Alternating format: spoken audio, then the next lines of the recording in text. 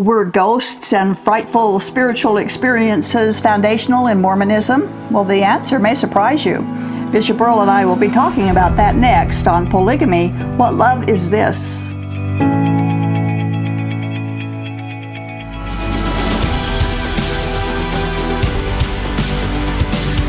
In 1987, LDS historian Michael D. Quinn, or D. Michael Quinn. D. Michael, D. Michael yes, Quinn, sorry, published a research book entitled Early Mormonism and the Magic Worldview.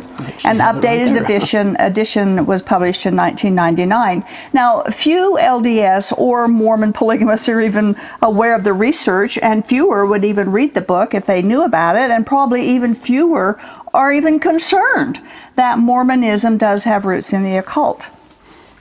This culture has not only placed Joseph Smith on a high pedestal, they have very little interest in discovering if what he taught was even the truth. Or, yeah, especially. And they fear reading non-faith building materials, as we both know, and their leaders have warned them against reading anything that isn't faith building. So we pray, and purpose for our show is that our viewers will find the courage to research for themselves what we're going to talk about today. And you can find all this information that we're talking about in his book that we're discussing. And before we get into the material, what he wrote here, we need to lay the foundation of God's will concerning spiritism and dabbling in the occult activity. We're going to show that the root of Joseph Smith's Mormonism comes directly from practices that God has forbidden. Yes, starting with Deuteronomy 18:10 through 14. Let no one be found among you who practices divination or sorcery, interprets omens, engages in witchcraft, or casts spells, or who is a medium or spiritist, or who consults the dead. Anyone who does these things is detestable to the Lord, and because of these detestable practices, the Lord your God will drive out those nations before you. You must be blameless before the Lord your God. The nations you will dispossess listen to those who practice sorcery or divination. But as for you, the Lord your God has not permitted you to do so. So God's people are not permitted to do this. Leviticus 19:31 says, do not turn to mediums or seek out spiritists, for you will be defiled by them. I am the Lord your God. And Leviticus 20:27, a man or woman who is a medium or a spiritist among you must be put to death. That's serious stuff. Yes, Yeah. we have this serious. So we've laid the foundation that God does not allow this kind of activity. God is the same yesterday, today, and forever. And the same God who commanded against consulting the dead, which is called necromancy, is the same God today who hasn't changed his mind. Now, necromancy is attempted communication with the dead. It includes seances and psychics and baptism for the dead people, praying to or for the dead, seeking spiritual experiences with those who are dead. All that is necromancy. What does God say about it? Kind of clear. Isaiah 8:19 and 20. When men tell you to consult mediums and spiritists who whisper and mutter, should not a people inquire of their God? Why consult the dead on behalf of the living? To the law and to the testimony, if they do not speak according to this word, they have no light of dawn. And this word, of course, is the Bible. Right. God has forbidden it, and he calls it detestable. He asks, why do people inquire of dead people when you can go to the living God with our questions? And whatever any person or spirit says, if it doesn't agree with God's word, then they have no light of truth in them. So whatever they say is useless anyway. And that is the standard that God has set for humans. So what about Joseph Smith? Was he involved with these detestable activities? Did he do the things of which God has forbidden? The answer is yes, he did those things. And the history of the Smith family shows that they were neck deep in occult activities. Quinn's book is about this very thing, and he points out that in Joseph Smith's day, there was an astounding quantity of books that were available about witchcraft and ceremonial magic and omens and divination. By the way, when we refer to magic in this, It's not merely magician's illusions that we know of today. No. It's the magic that Joseph Smith and his family participated in is the kind that involves spiritism and divination. The dark side. The dark side of it, yeah. And anyone at that time who was interested in the topic or the activity of the occult had no difficulty obtaining information about it and instructions on how to do it. Joseph Smith gathered information on the occult using those books. Yeah, we'll quote here from D. Michael Quinn's book, Early Mormonism and the Magic Worldview, page 218. The Mormon prophet's knowledge of such literature is not a myth. The myth is LDS emphasis on Joseph Smith as an ill-read farm boy. That's the myth. That's the myth. And the sad fact is, many of today's Mormons and polygamists are more poorly read than Joseph Smith was when it comes to their own church history. Yep. Now, this book goes into great detail about the focus on and the belief in ghosts and spooks and buried treasures, and it chronicles the environment of Western New York in the 1820s, which made an impact on Joseph Smith. Yeah, from page 25. A Palmyra newspaper is one of the best sources for describing the treasure-digging environment in Western New York during the 1820s. Quoting, men and women without distinction of age or sex became marvelous wise in the occult sciences. Many dreamed and others saw visions disclosing to them deep in the bowels of the earth rich and shining treasures. And to facilitate those mighty mining operations, money was usually, if not always, sought after in the nighttime. Diverse devices and implements were invented.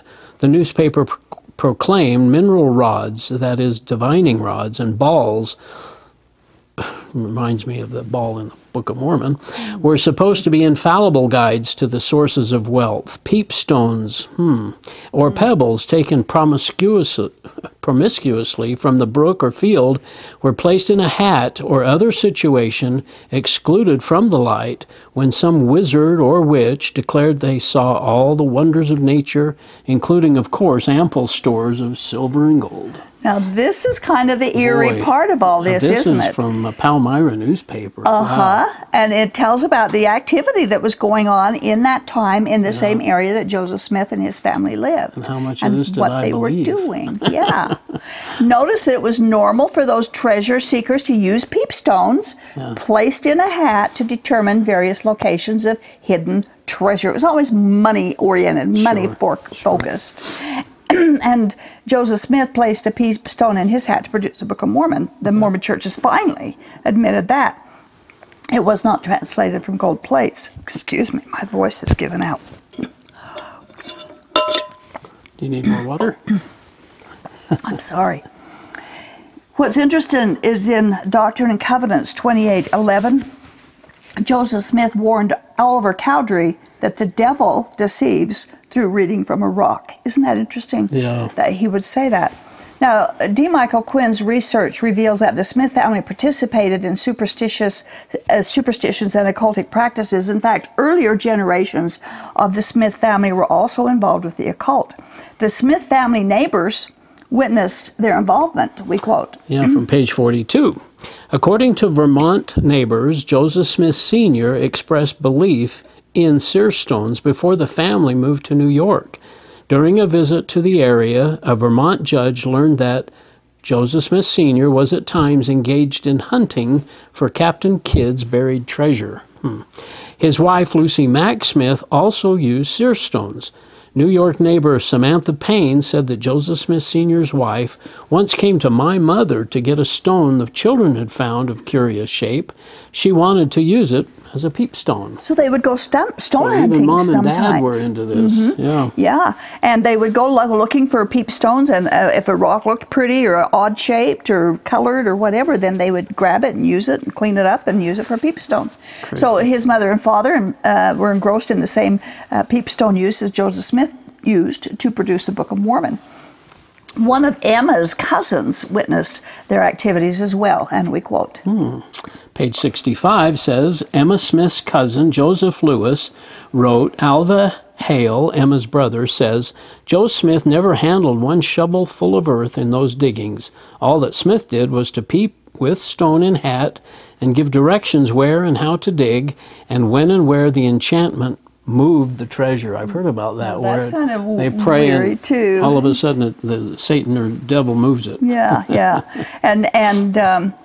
And he did that with the Book of Mormon reading. He'd put his head in the hat, and then somebody else would write it down. Yeah. That's all he did, was put his head in the hat and say words. So it's kind of like a crystal ball today. Look in the crystal ball and see what the future is. It's a pattern of psychic, superstitious, and spiritist practices of those times, which God has prohibited. Some local residents reported that the Smith family was so engrossed with their divinations that they neglected their farm work and other normal responsibilities. Now, notice in the next quote that Smith's mother, Lucy, did not deny that their occult activity, but she did deny that it interfered with their responsibilities. Yeah, page 68 of the book. Joseph's mother did not deny that her family participated in occult activities. She simply affirmed that these did not prevent family members from accomplishing other equally important work. More important, she also affirmed that these activities of folk magic were part of her family's spiritual quest. Drawing magic circles or soothsaying was one important interest of Joseph Smith's family. Their neighbor, an early Mormon convert, Orrin Porter Rockwell, also described how Lucy Mack Smith helped direct her son to treasure-digging locations by dreams she had. Belief in magic was not at odds with the Smith family's religious attitudes and can be seen instead as evidence of them. And yet it is at odds with the Christian belief and practice, very much at odds. Other family acquaintances said that Smith's mother revealed knowledge of magic formulas and rituals, and of course that is witchcraft. Yeah. Another local resident reported that Lucy performed various forms of magic divination, including palmistry, reading your palms. Yeah. So there is an overwhelming abundance of historical information affirming that Joseph Smith and his family were immersed in the type of activity that God has prohibited. When Joseph Smith was shot and killed, they found concealed under his shirt, next to his skin, and this is very important, the Jupiter talisman. We quote. Yeah, page 87. Magic books instructed that the talisman should be worn around the neck and carried on the breast. Typically, an amulet was worn under the clothing next to the skin of the person seeking its protective powers.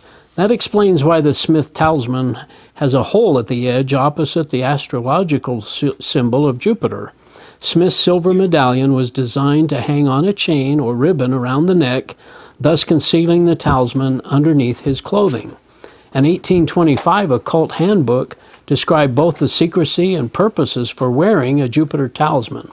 It may be suspended about the neck or worn about any part of the body so that it may be kept secret to all but the wearer. Its effects are to give the most decisive victory over enemies, to defend against machinations, and to inspire the wearer thereof with the most remarkable confidence. Those purposes of a secret Jupiter talisman matched Joseph Smith's needs, particularly in 1844. Now that's interesting, and we're going to put this together. Yeah. And that is what today's Mormon garments are really supposed to do. They really are. They wear them next to the skin, like the Jupiter talisman was worn, and they say that you'll be protected from physical as well as spiritual danger. Yeah. Of course, that can't be true and is absolute superstition. God alone is our protector, and nothing handmade or homemade or religion concocted takes the place of God and His role as our protector. And we're wearing Masonic symbols. The symbols on the garments. Exactly. Yeah. And Joseph Smith wore this talisman for protection and power. Yeah. That's what he wrote it for. And he got power over a certain amount of people, but it sure didn't protect him. It obviously didn't. Apparently not. And LDS folks wear their garment for protection, and many of them claim that they have been protected because of the garments. But how many people who wear amulets and talismans and secret garments are actually hurt and killed and get involved in accidents or injuries and illnesses despite the fact that they're wearing the garments? And of course, many people who do not wear secret garments are spared from disasters. Just the opposite. Yeah, we never hear about those stories. No. These psychic, magical, and superstitious ideas are at the root of Mormonism. Brigham Young, and some of this stuff really surprised me. I didn't know about this.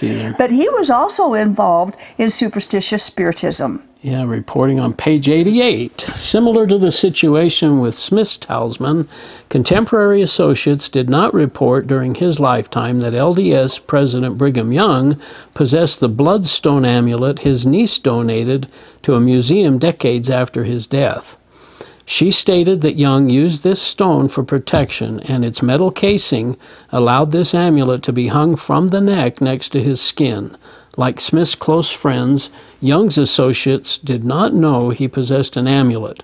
The bloodstone was used for ritual magic during the part of September that is significant for the coming forth of the Book of Mormon. Now, this is all getting kind of weird and very deep into occultic beliefs and practices. About a prophet of God. Prophets of God don't do that, no. Yeah. And when the Book of Mormon was produced, it was a direct result of occult magic. Now, about Smith's visions, we have some quotes from some of the earliest statements that were made from his followers, some of his followers, about the visions. Page 138. The earliest Mormon accounts stated that Smith's 1823 epiphany was the nocturnal visit of a spirit. Beginning in 1829, newspapers reported similar statements of young Smith's encounter with a spirit, adding that this occurred in a dream. Cousins of Smith's wife also reported that, quote, he said that by a dream he was informed by a ghost.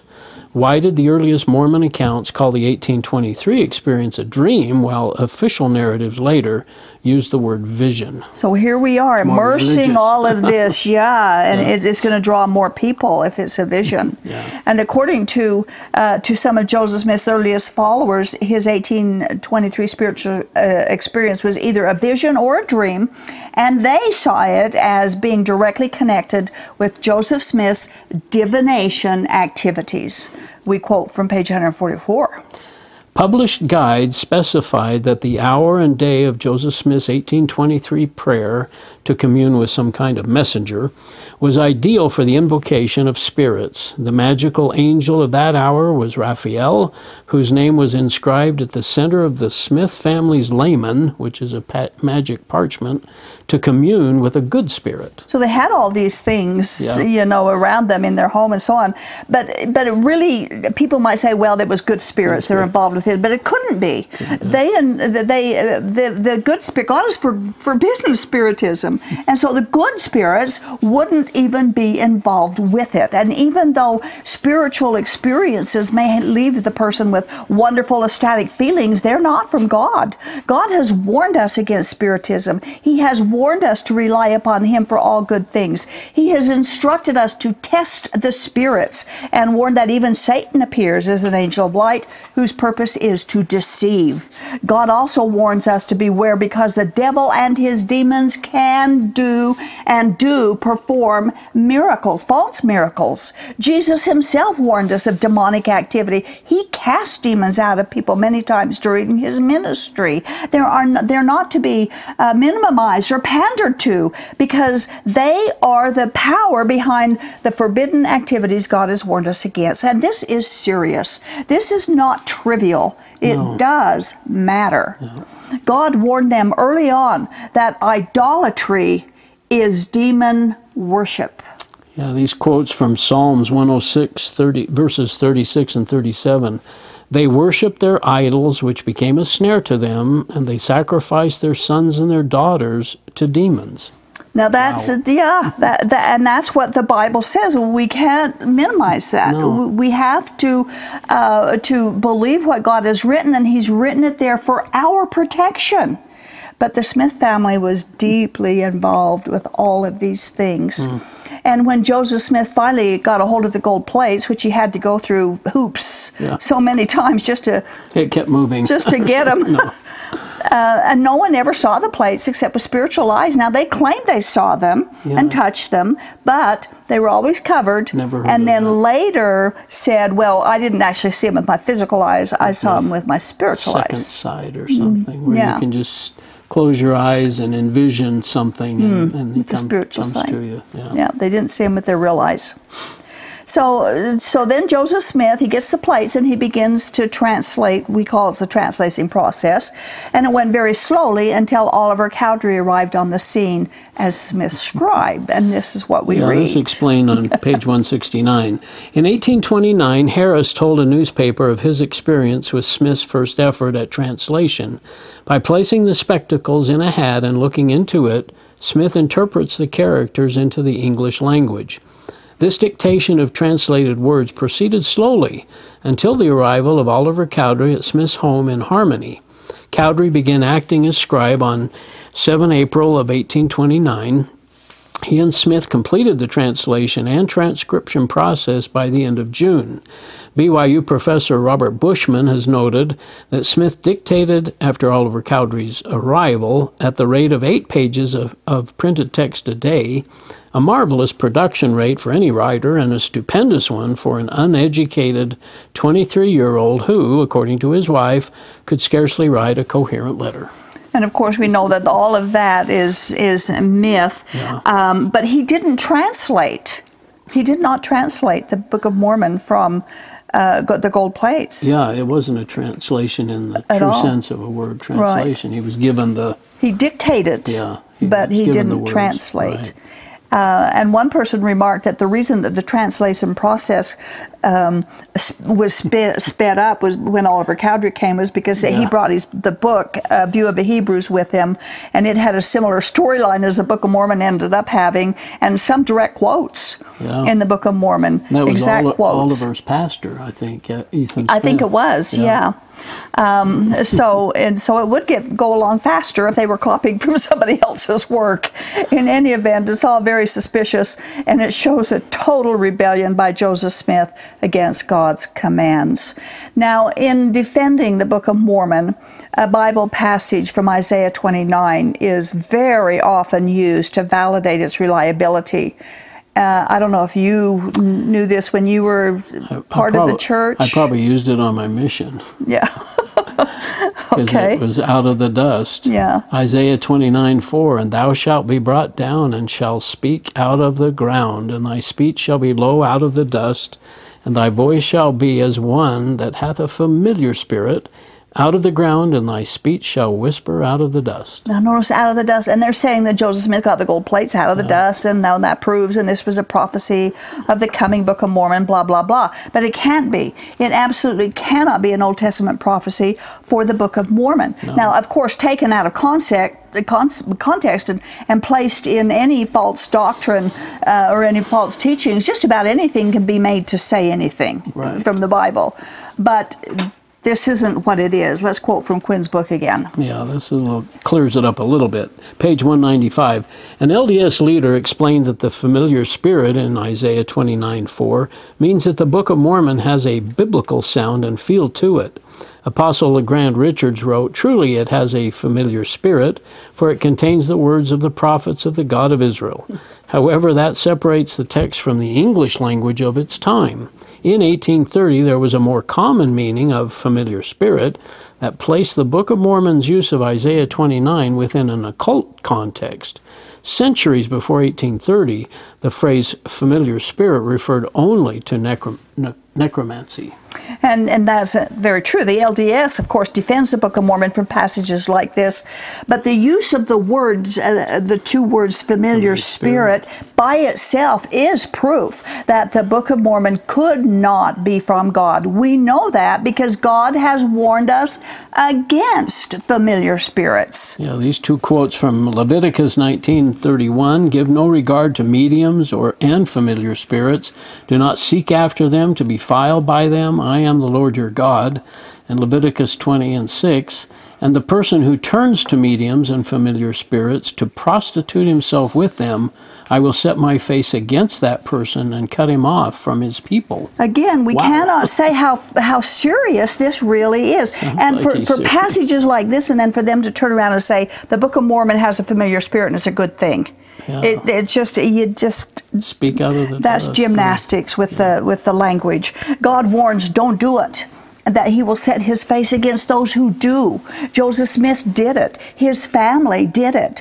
Oliver Cowdery, Martin Harris, Brigham Young, Heber C. Kimball, Orson Hyde, Parley Pratt, John F. Boynton, William Smith, Lyman Johnson, and many, many more early Mormon men either participated in or affirmed their reliance on the occult. It is the root of Joseph Smith's Mormonism. Early Mormons and the Smith family and the historical record all testify to their reliance on divination. Now, this book, as you can see, is almost 2 inches thick. It's a big, thick book. Obviously, there's a lot more information here than we're able to discuss, and we urge those viewers who dare to doubt to read the book. It overflows with references and footnotes. The information is supported by eyewitnesses and court records and newspaper articles. It's not a conspiracy to upend Joseph Smith. BYU professor, wasn't he? He was, yeah. He got excommunicated for telling the truth, and it's just the facts. Actually, it's just the facts. It's what it is. Well, when I think back about my time in the temple, Doris, it's just embarrassing to myself that I would be so. I mean, I actually did talk to the people that I was going through for, praying that they would accept this work that I was doing for them. I was their little savior, and they couldn't get to heaven without me going through the temple That's for them. right. I mean, somebody else could have done it, but I was there at the time, had their name, and I was talking to dead people, and of course I've been baptized for a lot of dead people. And Aren't you glad God forgives? I need Aren't you glad his that He forgiveness. just washes our past away and forgives us starts with a clean slate? Well, I've got all these Mormon friends that are still, Yeah. and family that are still stuck in this. Well, we concept. urge our viewers to check these things out. It is important. It's very important, and it's not anything to play around with. God said. God said. Thank you. Yeah, Thank you, Earl, my pleasure. again. God asked Isaiah, why consult the dead on behalf of the living? The Bible says that the dead have nothing more to do with anything under the sun. It says the dead know nothing. So why consult the dead when we can go to God who knows everything? Why ignore God but depend upon the spirits of the dead? Christianity's roots are found in the Bible. Matthew, Mark, and Luke, and John, and the book of Acts, and the rest. They're dependable and instructive and truthful and historical. And God tells us in the Bible to test the spirits. Why? Because bad spirits, which are demons, disguise themselves as good spirits. In His purpose to protect us, God prohibits necromancy and divination, which are at the root of Mormonism.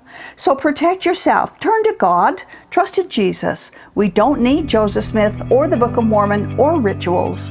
All we need is Jesus. Thank you for watching. This has been the audio podcast of Polygamy, What Love Is This? With host Doris Hanson. Polygamy, What Love Is This? Is produced by A Shield and Refuge Ministry. More information on this program, including the video version of it, can be found at whatloveisthis.tv. If you have any questions or need help getting free from Mormon fundamentalism, write us at contact@shieldandrefuge.org or call us at 1-800-877-425-9993.